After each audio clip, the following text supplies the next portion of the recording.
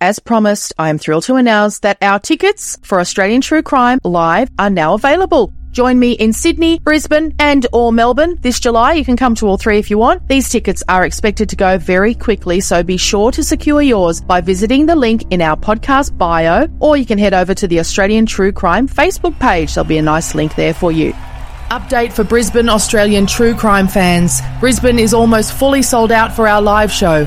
If you've been a listener for any length of time, you'll know how passionate I am about true crime stories from Australia. I'm looking very forward to an incredible evening together with you, sharing these captivating tales. We will have great guests as well, so you know we love a Q&A. If you've ever come along to an Australian True Crime Live gig, you'll know we love a Q&A with our guests. Don't miss out. Book your tickets today, and I'll see you in July for a memorable night out.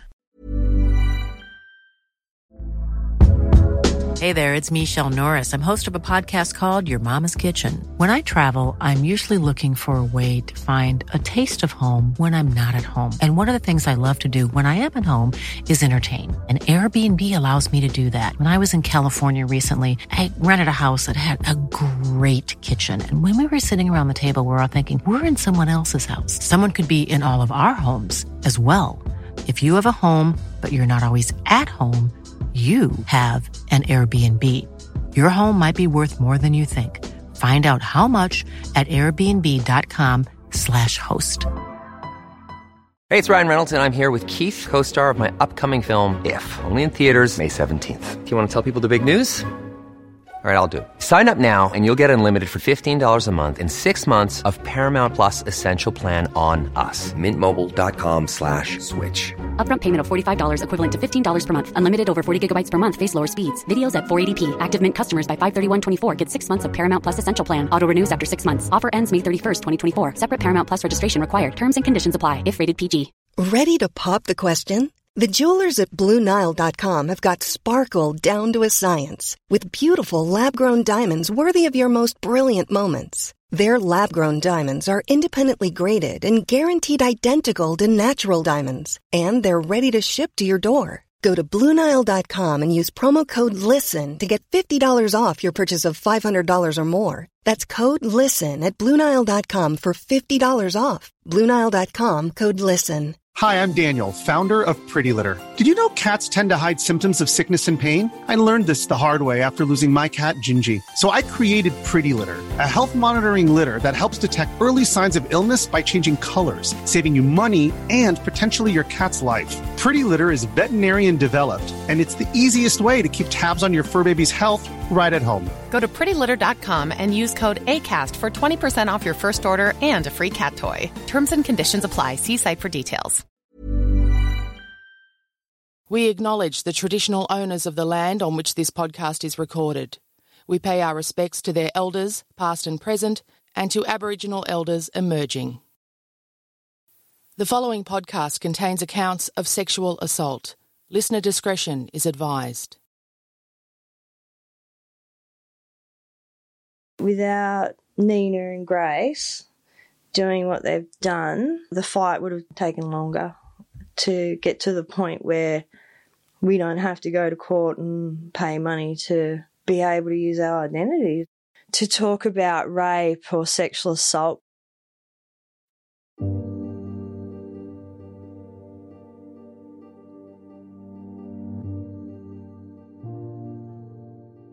That's Janelle O'Connor, who was the first person in the state of Tasmania to exercise her right to be named as a rape survivor on the 24th of April 2020. Up until that point, for Janelle to have told her own story about the night she was sexually assaulted in 1993 using her own name would have been illegal, even though 2 men were convicted of raping her. The law has finally been amended in Tasmania as a result of the Let Her Speak campaign, spearheaded by child sexual abuse survivor Grace Tame and journalist and anti-sexual assault advocate Nina Fennell. This is Australian True Crime with Michelle Laurie and Emily Webb. Nina and Janelle joined us in the studio so that Janelle could exercise her right to tell her story. It's a very graphic account of a brutal sexual assault. So please be warned that it's not for everyone. We ask you to exercise discretion and respect regarding where and when you listen to this podcast and who else can hear it. We started by asking Nina to explain how these old laws work. You know, the only way in which a sexual assault survivor in Tasmania or the Northern Territory can legally tell their story is if they apply to the court to get a special exemption. But when I first found out about this law, only at that time, I think 3 people had ever succeeded in getting that exemption. And the problem is it's very expensive. It costs about $10,000. So if you've already been sexually assaulted and now you have to go through yet another legal process, having already been through trials and so on, you have to go through, back to court. You have to pay all this money. You actually have to prove to the judge why your story is in the public interest and that you understand the risks that you're taking by self-identifying. So a lot of survivors were like, well, why should I be financially penalised just to earn the basic right of using my own name? It's outrageous. And the reason I started the Let Her Speak campaign was because I was contacted by a young woman called Grace Tame, who had been groomed and repeatedly sexually assaulted by her 58-year-old high school maths teacher, Nicholas Bester, when she was a 15-year-old. And Grace, at age 22, had decided she wanted to tell her story to the public to help educate them on the warning signs of grooming and to also break down the stigma and isolation around sexual violence. And I realised pretty quickly I couldn't tell Grace's story using her real name because of this absurd law. So we took her case to the Supreme Court and she did eventually win. But it cost about $10,000 in legal fees and it took quite a long time and it was quite a onerous process on Grace to do that. And at the time I thought, this is outrageous. And what does this mean that we're going to have to do this every single time another survivor comes forward? We're going to have to, take it back to court. So we just thought, well, it's not sustainable. We need to change the law itself and bring Tasmania and the Northern Territory into alignment with all other Australian jurisdictions. And that's when initially it was Grace and I who started the Let Her Speak campaign for law reform. And then a few months later, a woman called Nell got in contact and said, hey, I've actually been waiting 26 years to tell my story. Can I join? Because it seems like it's just purely protecting the perpetrators and protecting their privacy. But is it designed as a sort of paternalistic approach where is the idea that, Nell, we've just got to protect you. You don't understand what you're subjecting yourself to by telling your own story. So we have to protect you from yourself. Yeah, I think that the initial intention of the law was there wasn't a negative intention. The intention was protection. But the lawmakers at the time never conceptualised an environment or a Me Too movement where women have no shame and in actual fact feel proud of what we've survived and what we've come through, and that not only do we not need that paternalistic protection from the state, but we want to own our own stories. I mean, I understand the idea of saying I shouldn't be allowed to name you against your will, Nell, but the idea that you shouldn't be allowed to name yourself, what do you think? What? I think it's ridiculous at my age. At my age, I think it's ridiculous. It should be a choice. So you make it so that it's a choice. So if you feel safe to speak out about your story, my story, which I do, then you should be allowed to, and it shouldn't be so difficult, and we shouldn't have to go through a court process to be able to do that. Yeah, I don't understand why Nell wouldn't be able to literally tick a box on a form saying I give permission to myself. Yeah, and I mean, essentially that's why Tasmania and the Northern Territory have been working to reform this law, because it shouldn't be so complex and so onerous for the survivor. It's just taken them a bit of time to catch up with the other states and jurisdictions on this matter. What's the argument against legalising women's right to tell their own story as adults? Yeah, I think it comes down to concerns around media exploitation and coercive journalism. And I think that there is a need to balance the competing interests of, as you said before, survivors should always have the right to retain control over their own narrative and their own story. So we don't want to get into a situation where journalists can now name people without their consent either. So you have to craft the law carefully so that it provides an opportunity for those survivors who want to be self-identified while still protecting the privacy and interests of those who don't. And where that gets particularly complicated is in situations where you have multiple survivors from the same offender. So say you've got siblings who have both been abused by a stepfather, and one of those siblings wants to speak and the other one doesn't, and it's already been in public that this particular offender abused two children, and then people can guess and put pieces together. That's where the law and crafting law becomes quite fascinating, because you want to protect the rights of both of those victims.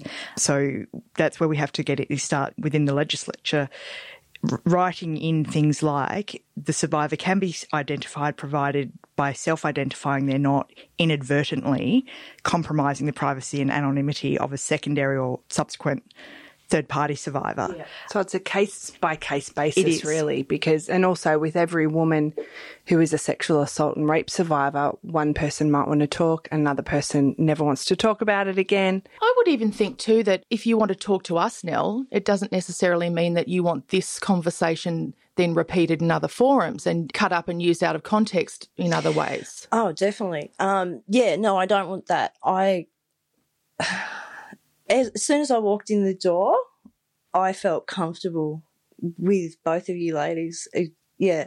And I think that's important to have that, to sit down with someone that you feel comfortable with to tell your story to, because it's a pretty traumatic story. It's very harrowing from what I've read. Even 26 years later, and there's a lot of it that I couldn't remember that come back to me over the years. Some stuff still where it's like, oh, did that really happen? But yeah, I don't want anyone to chop up my story or change it in any way. It's an ethical question that I think about a lot in terms of lots of other scenarios, repeating victims' stories, and we do it a lot. It's troubling. So the permission to tell other people's stories is an ethical question that we wrestle with a lot. So I think that that's something that needs to be thought about. So in that way, thinking about giving permission to tell your story is a very big deal. Yeah, it is. Have you wanted to tell your story for a number of years, or was it only recently that you felt like you wanted to do it? I got the idea that I wanted to write a book, and I wasn't aware at the time that if I wrote a book I couldn't put my identity to it. And I was on Twitter late one night and an article of Nina's come up, and I read it, and I can't use my identity, I can't use my name, and I thought, well, I can't write a book. What's the point? Yeah, so it's Section 194K. It's all sexual assault survivors in Tasmania in the Northern Territory, regardless of the age they were at when the assault or assaults occurred. That's the Act, Section 194K. Section 194K of the Evidence Act. Okay. So this is the first time that you have ever been able to tell your story? Fully, yes. Fully. As yourself? As myself, yeah. What, and you want to use your full name and do that? Yeah. What is your full name? Janelle O'Connor. And what happened? Okay, I'll take you back to Christmas Eve, 1993. I was with a group of friends that night. We were at a party on Mount Street, at a house. Where is this, by the way? Is this? In Burnie, Tasmania, on the northwest coast. And at some stage we decided to go down to the local pub, and I used to be able to get into the local pubs because I looked a little bit older, and my friends were a couple of years older than me as well. So we went down to the pub. I actually was not drunk that night, which in hindsight was a saving grace for me, I think, going through court, because they throw all sorts of crap at you. So we were down at the pub, and I was with some friends, Beck and Jane, and Jane was talking to a group of men, so Beck and I went over and spoke to them too. I actually knew one of the guys, and we come to the decision, because it was getting closer to midnight and pubs were closing down, that we'd go back to the party that we'd been to previously. So Beck and I got in a cab together. I'm not sure where Jane ended up. And the guys that we'd been talking to followed us in the cab behind us. And we got halfway up Mount Street and Beck wanted to throw up. So the cab pulled over and got out of the car, and she was really sick, and she actually sort of lived like 5 minutes up around the corner anyway from where we'd pulled over. And the car pulled up behind us with the 5 men in it. And I knew the driver and I knew Glenn Last, who was in the back. I'd known him for a number of years. And anyway, so there was a discussion and Beck said, look, mate, I'm going to be all right. I'm just up around the corner. If you want to show him where it is, just go for it. And I spoke to the driver, said, hey, I'll show you boys where it is. Can you give me a lift home? Yep, no worries. So I got in the car and probably not even 5 minutes after I got in the car, I knew it was a mistake. So from a feeling, or was anything said or done? Just the feeling. It was like the energy, the atmosphere in the car just changed from light and jovial to like, you know, show you where the party is, to almost still. And so what happened was Haywood mentioned to the driver that he wanted to go out to Fernglade. And straight away I'm just like, oh, I'm in so much shit here, it's not funny. Why was that? What is that place? Years ago there'd been a girl raped out there at Fernglade, gang raped. You know, it's a picnic spot, but it's like a bushy area where there's a nice little creek, and once you get there, you've kind of got nowhere to run except for into the bush. It's isolated, and in the middle of the night, it's not a picnic spot. Yeah, and for some reason, the little river kept running through my mind as well. So, but on the way to there's a bottle shop. So Haywood wanted alcohol, and it was shut. And I started talking. And I started to try to get the attention back to, hey, we'll go to this party, there's alcohol there, there's this and that there. We'll go back there. And it was when he started to drive back to that party that a knife came out. And by this stage, I'd actually, because I was in the back seat with the three men, I jumped up onto Glenn's knee because I knew Glenn. And, you know, I can't remember certain conversations that went on or anything like that, but I had a knife put up to my face. I had a knife put up to my throat. I was like, hey, guys, you know, this doesn't have to happen. Don't do this. Just please don't cut me, don't hurt me. So we turned onto what is called 3 Mile Line, which is a very long road. It's a country road. And Glenn, I'm pretty sure he said, it's okay, it's okay. And then they wanted the car pulled over onto the side of the road. It was very abandoned. I couldn't see much light. And Glenn said to me, get out and run. Just run. And he got out from underneath me, and 2 of the men that were in the back got out and they started beating him, and I could hear them punching into him, and I couldn't run. And I jumped over to the front driver's seat, grabbed on to the driver, and I was begging him to drive. And I knew he had a daughter, and I said to him, think of me as your daughter. How would you feel if this was your daughter they were doing this to? Think of what they're going to do to me. Just fucking drive. And he said, I can't. They'll kill me. And I said, what do you think they're going to do to me, mate? And then Hayward kept coming back to the car, trying to pull me out of the car by my legs. And that's where I started to fight and kick back and throw punches, and because he's trying to pull me out of the car door, and so I'm leaning back as well. And I remember at one stage I actually got to kick him in the face, chest area, and he went back and he just jumped up and he hoed into me after that. And which I'd never in my whole life been hit by a man like that. So it was quite a shock to, it was the strangest feeling to be fully hit by a man. It's really terrifying, and especially at 16, because you're thinking all sorts of things like, how the hell am I going to get out of this? How long is this going to go on for? How many more punches can I take? So he stopped hitting me eventually, and they jumped back in the car, and I remember just sliding down onto the front driver's seat and roughly slided into the front seat, and so I was kind of in between his legs.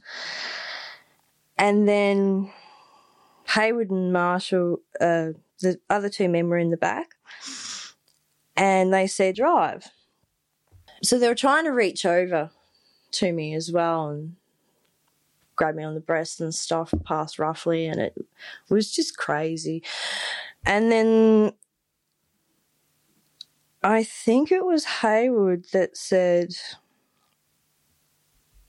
pull over, and we were near another paddock. And I just remembered jumping out of the car, but I couldn't go anywhere. I was like, where do I go? And I could see a house, and I thought if I try and run to that house, something might happen to these people. They might get hurt. And so what happened was they ended up taking me into a paddock, and I was raped and bashed and verbally abused for a couple of hours.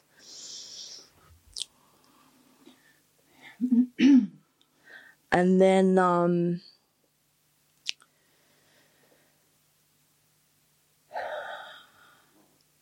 I maintained no all the way through. And the really strange thing about all of it is one of the rapists thought I was going to be his girlfriend afterwards. Like, started saying stuff to me like, I want you to be my woman and blah, blah. And there was just so much said in that paddock that night. And it just got stranger and stranger as the night went on. So I kind of knew I had to if I wanted to live, I had to get this guy on side. And so when they finished raping me, he told me to get dressed, and I got dressed, and he was walking out of the paddock with me, and the other two were behind me laughing and whatnot. And I remember saying to him, if you like me, you won't let them do anything else to me tonight. You'll get me out of this, and I'll more or less be grateful for you for doing that. And I can't remember the conversations in between, but anyway, we got back into the car, and Hayward had decided that I was going to go and dig my own grave or hole. And I'm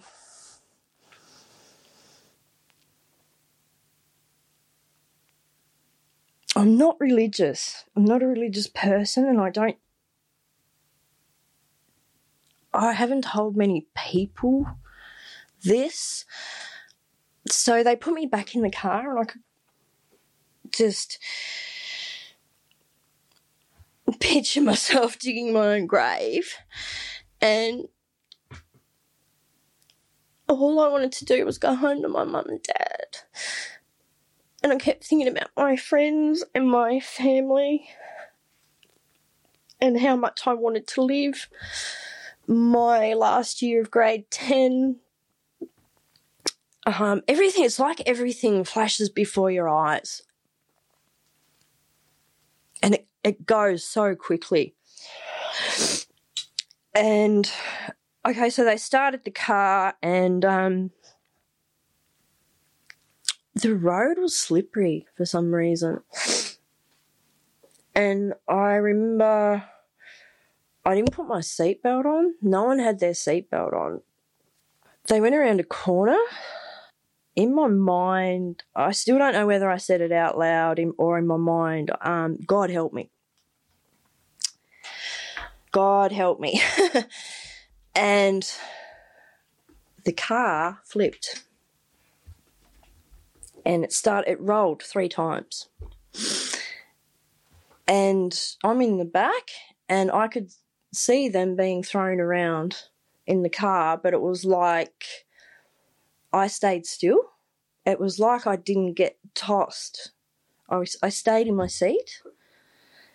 And on the very last roll, my head got thrown back and then to the side of the car and I got knocked out.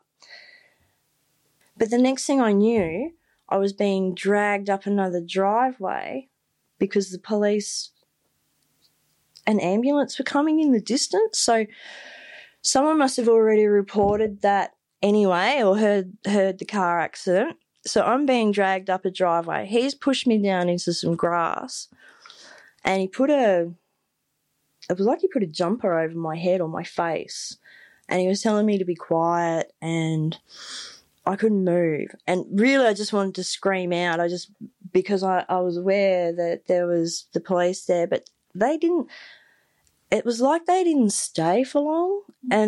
But the timing in my mind was probably all completely different because I was so traumatised and head injury, yeah. And they went.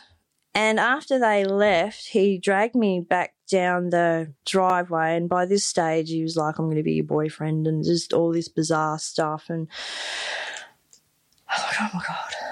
A cab came. And my dad's a cab driver. So was mine. Yeah. Oh.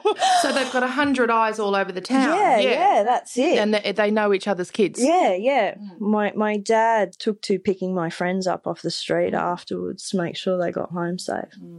The cab came and strangely enough, I got taken to a girl's house that I went to school with because she was seeing one of my rapist's brother.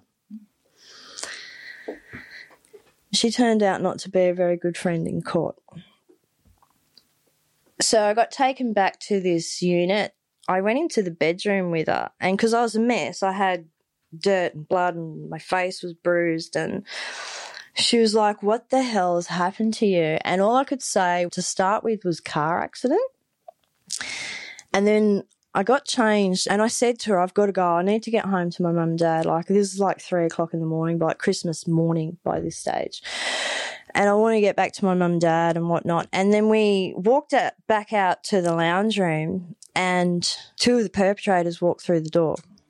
The other rapist that took me to the unit standing next to me. So it was like, I can't go anywhere. I'm just in the strangest situation that I can't get out of. When is this going to end? And he looked at me and said, oh, good, she's alive. Mm-hmm. And that's when the so-called friend that I grew up with actually said, what have you guys done to her? Now, around about this stage, her boyfriends walked into the room, blind, rotten, drunk, passed out on the floor, just made a complete idiot of himself, and she had to drag him out of the room and put him into bed. So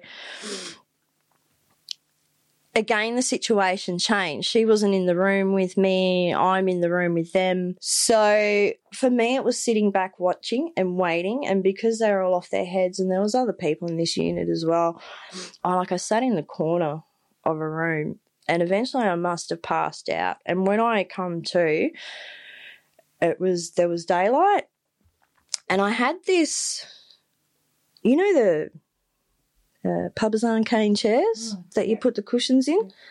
Someone had taken the cushion out of it and put the cane part over the top of me like I was in a cage. And I remember looking around and I had one rapist to the side of me, another to the other side, and one was on the lounge. And I'm thinking, I've got to get the fuck out of here and I've got to do it now and I've got to be very quiet about it. I just so quietly took it off me, crept through this lounge room, opened the door, and as soon as I got out of that door, I just ran. I ran. I've never ran so fast in my whole life, and I kept running until I got to a phone box near a shopping centre. And there was no one on the road or anything. Christmas morning, I think it was like 6 o'clock in the morning by this stage, and I rang a cab. The first thing I did was ring a cab. I didn't think call the police. I just wanted to get home. Yeah, I get that. And I wanted to get home before my mum and dad woke up. I wanted to clean myself up. I was trying to think, my God, how am I going to explain this? What am I going to say? So the cab came and he was actually one of my dad's friends. And he was like, Jesus Christ, what's happened to you tonight? And I'm just like, mate, get me home. I just want to go home. But he was a witness in court, the cab driver. So I get home, I walk through the back door, I strip off, I throw my clothes in the washing machine, except for my bra and undie, and I walk straight to the shower. And I think I was in there probably an hour.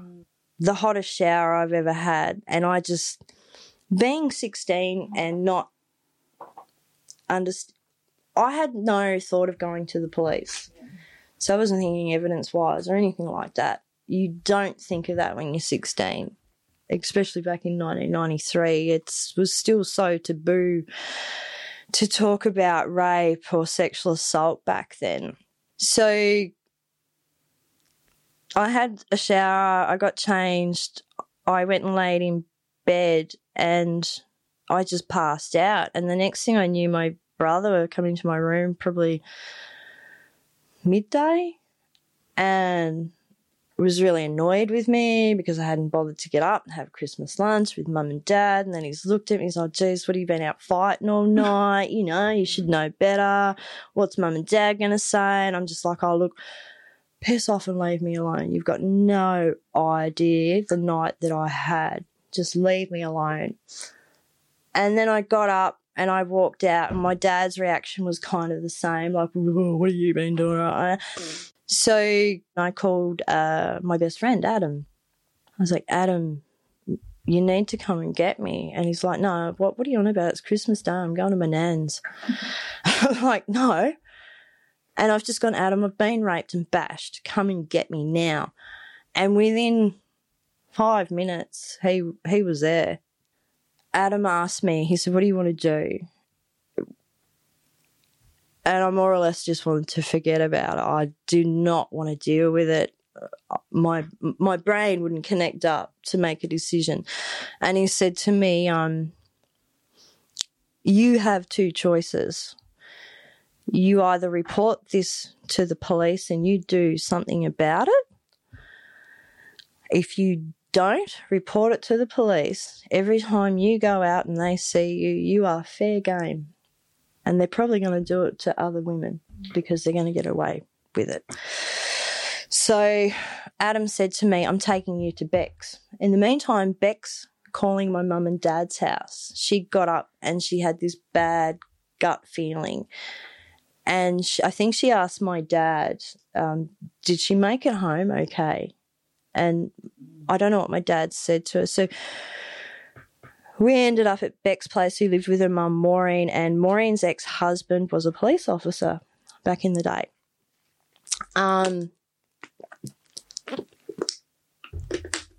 So I knocked on the door and Adam's behind me and Beck answered the door.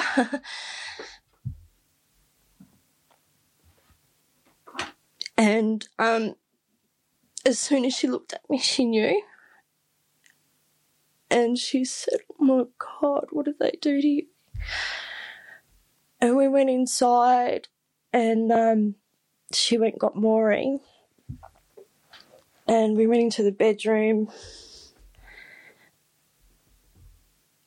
And I had to tell Maureen what had happened. And Maureen explained to me that it was really important that I tried to tell her word for word what had happened, because I think she knew she was more or less the first person that I was telling the whole story to. Do you think Maureen knew that she would be a witness at some point in a legal proceeding? Beck was a witness as well, and so Maureen said to me, we have to report this. I have to take you down to the police station. I was like, I don't want my mum and dad to know.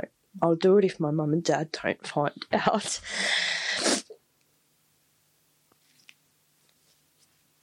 And because I was 16, they had to tell my mum and dad anyway. So we went to the police station, and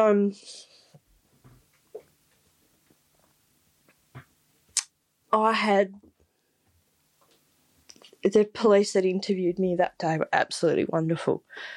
They were amazing, and these men were well known for different things. Were they known for sex offences? One of them was, but I don't think he'd ever been charged. Hayward killed a woman before he raped me. It was a hit and run. She was a school teacher, and he was drunk, and he ran her over and he killed her, and he ran from the scene. And in hindsight, I wonder, this man's criminal record spanned from 1983 through to probably a few years before he died. It never ended. He was just pure evil. Scum of the earth, really. Sorry, I lost where we're at. So you were at the police station? Police station, yeah. When you say that you didn't want your parents to know and that was just sort of your initial gut reaction, had you had lots of talks with your parents about staying safe, how to stay safe as a young girl? Because if anything, God forbid, happens to our daughters, it may make it difficult for them then to come back and speak to us about it because they may think they'll get in trouble. Was there any of that sort of feeling for you at the time? What it was for me, and I have not brought, except I've spoken to Nina about it. I was molested as a child by a family member. Mm-hmm. For a number of years, and it should have been picked up on. Medically, it should have been picked up on. And I told my mum when I was 12, and my mum didn't believe me. And it was her father. And I wasn't the only one in the family that he'd done it to.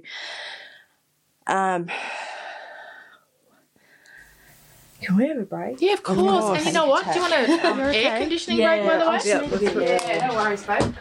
No worries. God. Good on you for asking. Yeah. Hang on. The air conditioning on. It's really hot out there for you, but I know it's getting close. There you go, sweetheart. Do you want a coffee or any food or anything? That's so sweet. Yes. Yeah, we're going,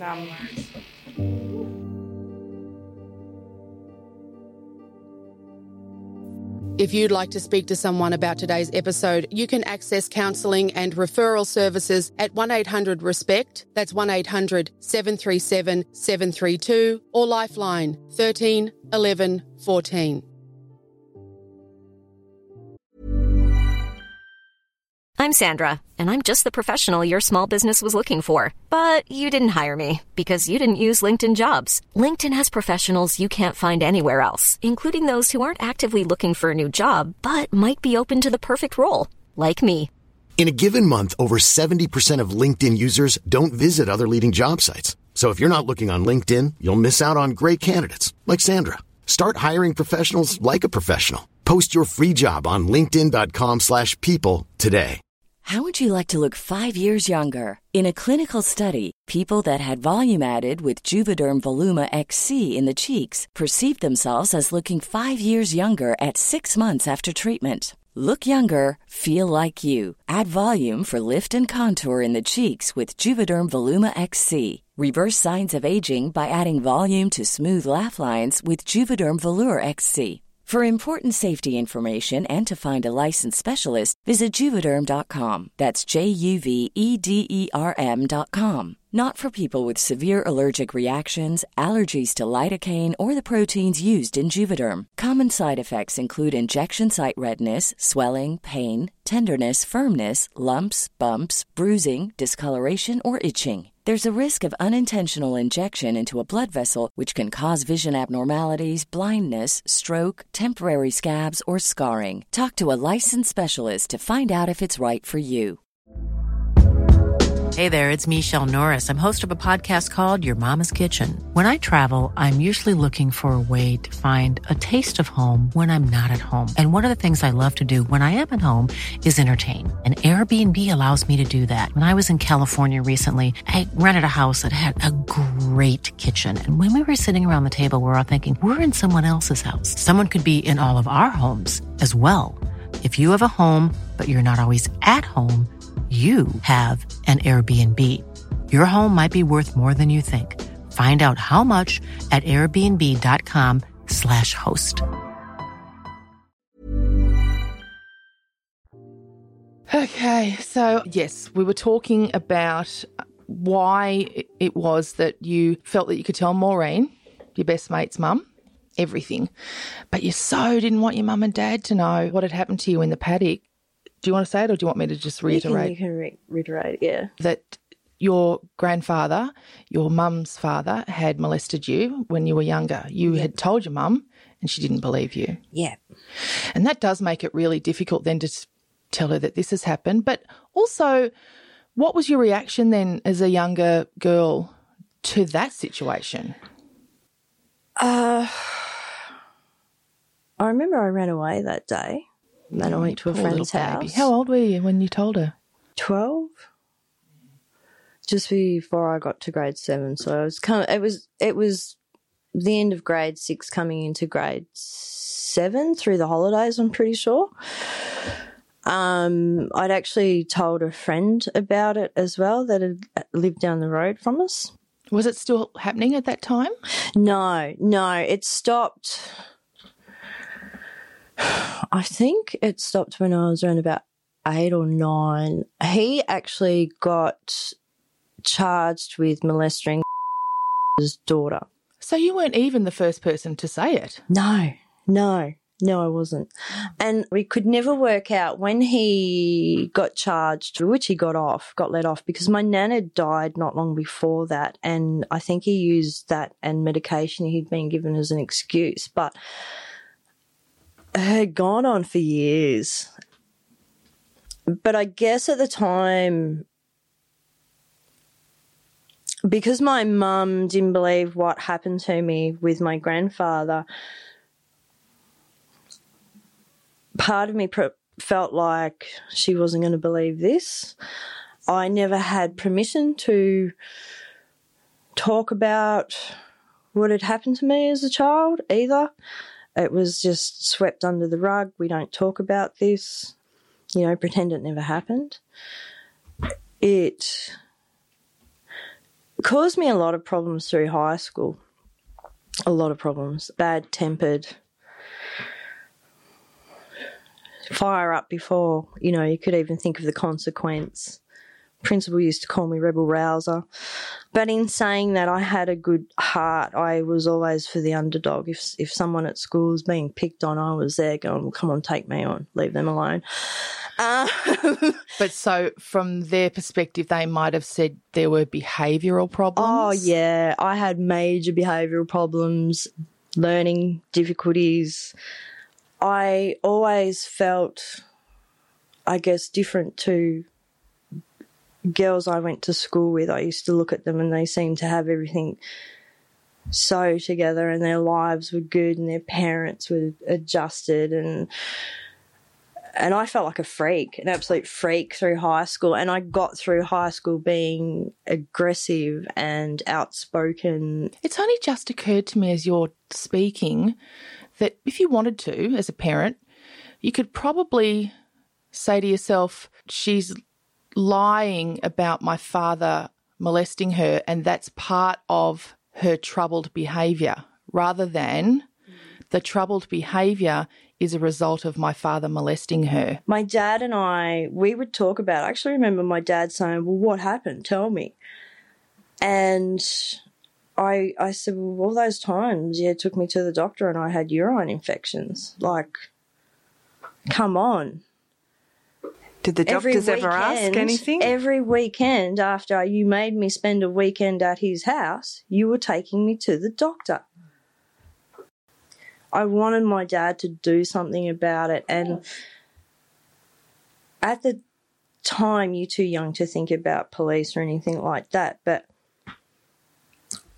because nothing was done about it, when I got raped by the 3 men, I had this drive for justice. I was going to keep going.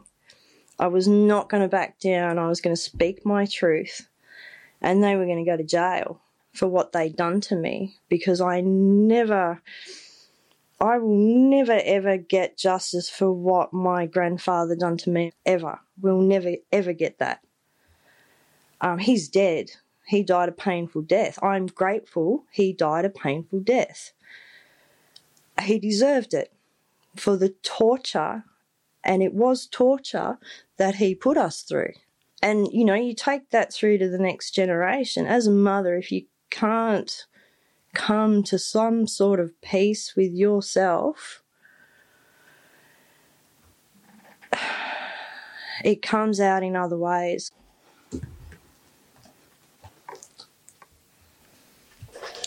So you went to court, you fought. Yeah. And you were still a teenager, by the way. Yeah, that's incredible. What was the outcome of that? Okay, so I had a committal where the judge said, yeah, this is going to trial.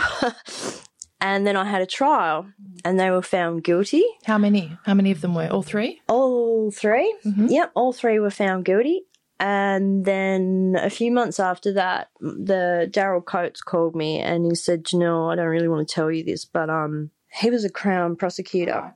There's an appeal and they've won the appeal, and it can go back to court. If you don't want to go, I understand. And I said, no, Daryl, we're going back to court. Was that an appeal from 3 men or 1 man or 3? It was all 3. From the whole 3. There were more men in there that night. Yeah. What happened? Okay, Glenn. Okay, Glenn. The next morning, a guy on a motorbike found Glenn on the side of the road, got him to the hospital. Glenn was in a really, really bad way. I don't know how long he was in hospital for. All I know is when he got out of hospital, his mum put him on a plane to Queensland. He was charged with nothing because they wanted to use him in court as evidence for me. He's still around in Burnie. You know, when I first come back, he actually still had the car. Oh, my God. The same car. He was the one who ran, wasn't he? Yeah, he begged ran. him to help? Yeah, I begged him for help. He knew my parents. He knew me as a newborn baby. How old was he? He was older than you? My parents, he was older than all of them, yeah. He would have been, one was in their late 20s and the other 2 were in their mid-30s. Oh, so they were all substantially older than you? Yeah. Oh, yeah. They're a lot older than me. So did he give evidence on your behalf? He did, yeah. I didn't sit in court that day that he done that. Then we had the retrial. There was one lawyer in particular, Hayward's lawyer. He took the court case very, very personally. A very well-known lawyer down Tassie. I even had him follow me around town once, you know, just strange stuff like that. There was only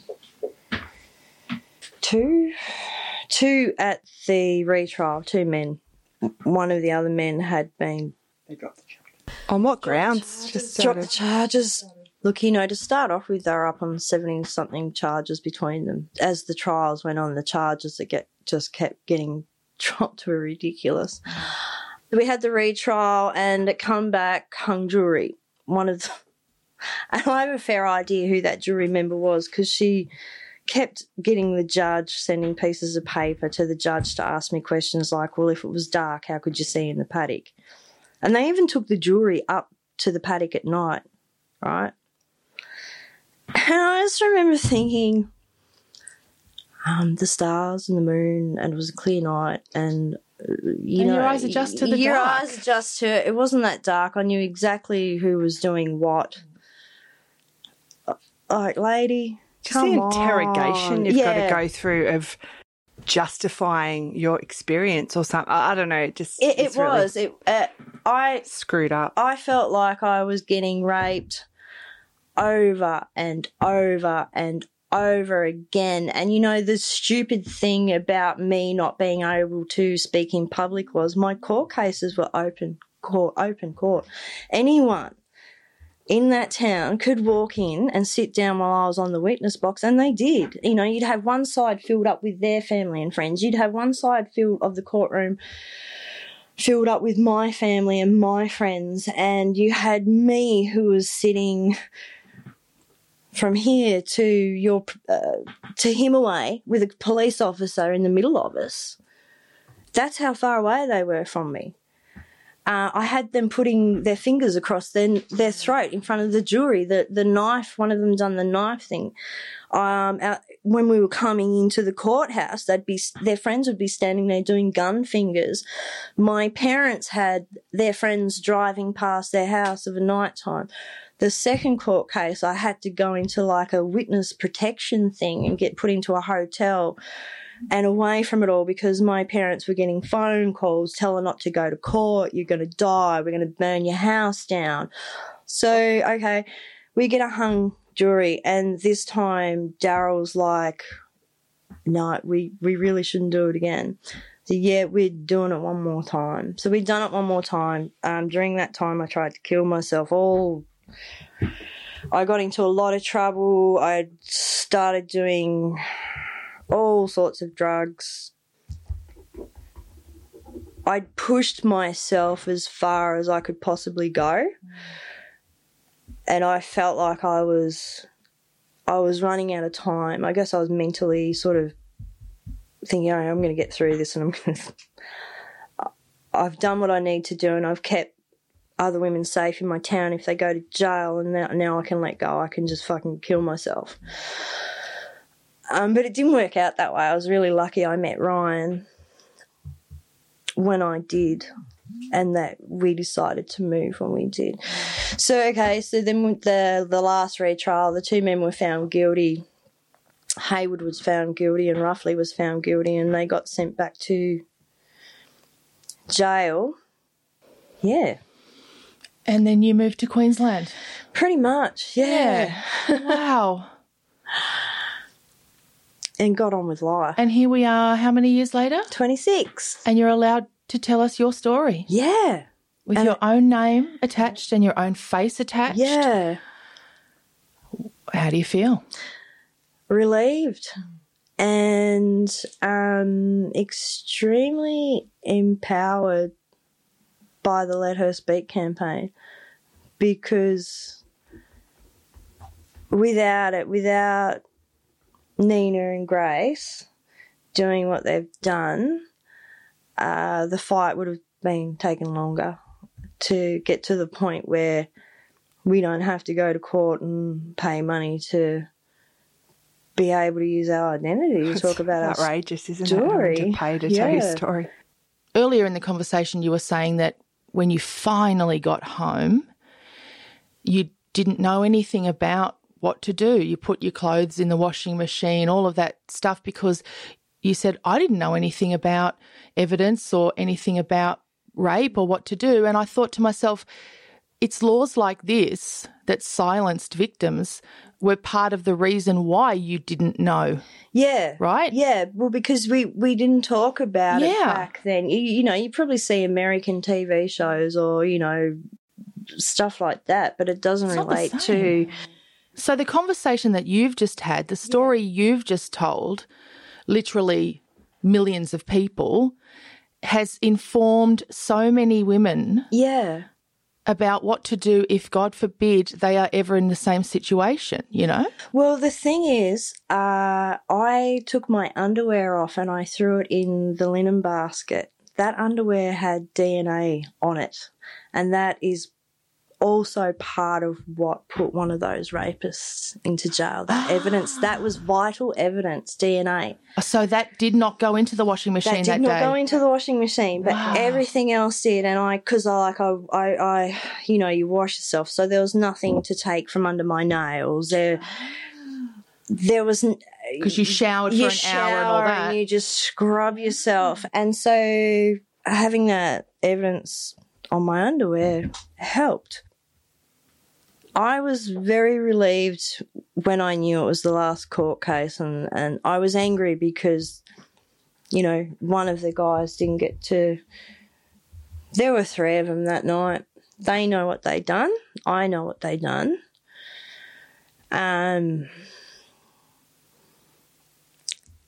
And, yeah, they all should have been in those court cases together to the very end, and they all should have gone to jail.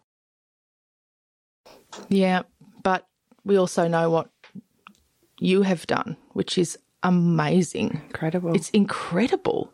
You are still so young to fight so hard and fight all of those people and those obstacles. Congratulations on you. Thank you. What a woman you are. I want to do a book, I guess a survival guide through court for survivors. I think that would be really amazing. We have this conversation so much, don't we, with people saying, I didn't know. Who knows what to do? No one does. I mean, if I knew now, back then, not that things would have been easier, but we didn't have the support back then either that we have now. We have a lot more support groups, but I would like to see more support in court and to write how I would do it now if I had to go through court, and just to try and empower other survivors, because we're so broken, and it's so... For me now, it's not an everyday battle. Christmas is hard. Try and put that out of your mind now. It's about the kids. My kids are getting older, though. That was a thought that went through my head this year. My kids are getting older. How am I going to deal with this sort of as the years go on? Because it's all about them now. But, I just... Being here with you guys, with everyone here in this room, and being able to talk to you and tell you what happened to me is just... My heart feels so good.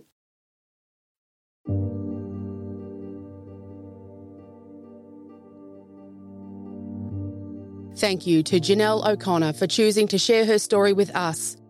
And thank you to Nina Fennell, the creator of the Let Her Speak campaign, in partnership with news.com.au, End Rape on Campus Australia, and Mark Lawyers. You can find links on our Facebook page. If you need to talk to someone about issues raised in this podcast, you can access counselling services and onward referral from 1-800-RESPECT. That's 1-800-737-732 or Lifeline 13 11 14. Thank you for downloading this episode of Australian True Crime. We'll be back next week.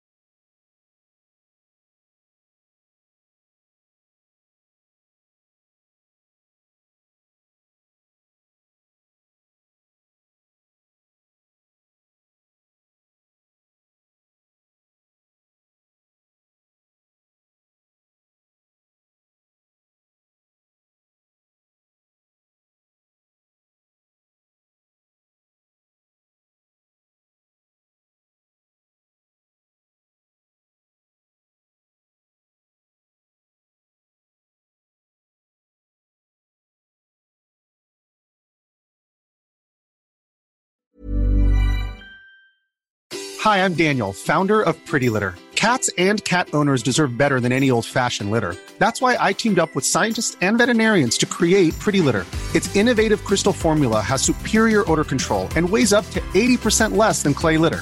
Pretty Litter even monitors health by changing colors to help detect early signs of potential illness. It's the world's smartest kitty litter. Go to prettylitter.com and use code ACAST for 20% off your first order and a free cat toy. Terms and conditions apply. See site for details. Hey, it's Paige DeSorbo from Giggly Squad. High quality fashion without the price tag. Say hello to Quince. I'm snagging high-end essentials like cozy cashmere sweaters, sleek leather jackets, fine jewelry, and so much more. With Quince being 50 to 80% less than similar brands. And they partner with factories that prioritize safe, ethical, and responsible manufacturing. I love that. Luxury quality within reach. Go to quince.com/style to get free shipping and 365-day returns on your next order. Quince.com/style.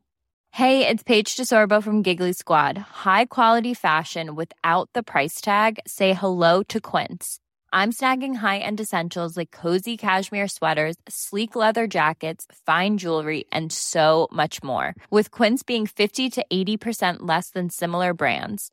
And they partner with factories that prioritize safe, ethical, and responsible manufacturing. I love that. Luxury quality within reach. Go to quince.com/style to get free shipping and 365-day returns on your next order. Quince.com/style.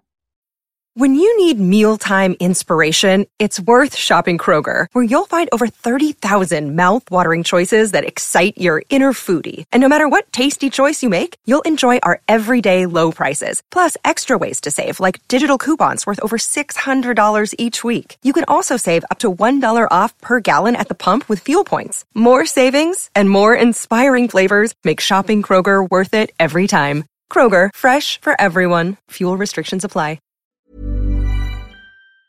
As promised, I am thrilled to announce that our tickets for Australian True Crime Live are now available. Join me in Sydney, Brisbane and or Melbourne this July. You can come to all three if you want. These tickets are expected to go very quickly, so be sure to secure yours by visiting the link in our podcast bio, or you can head over to the Australian True Crime Facebook page. There'll be a nice link there for you. Update for Brisbane Australian True Crime fans. Brisbane is almost fully sold out for our live show. If you've been a listener for any length of time, you'll know how passionate I am about true crime stories from Australia. I'm looking very forward to an incredible evening together with you, sharing these captivating tales. We will have great guests as well, so you know we love a Q&A. If you've ever come along to an Australian True Crime Live gig, you'll know we love a Q&A with our guests. Don't miss out. Book your tickets today, and I'll see you in July for a memorable night out.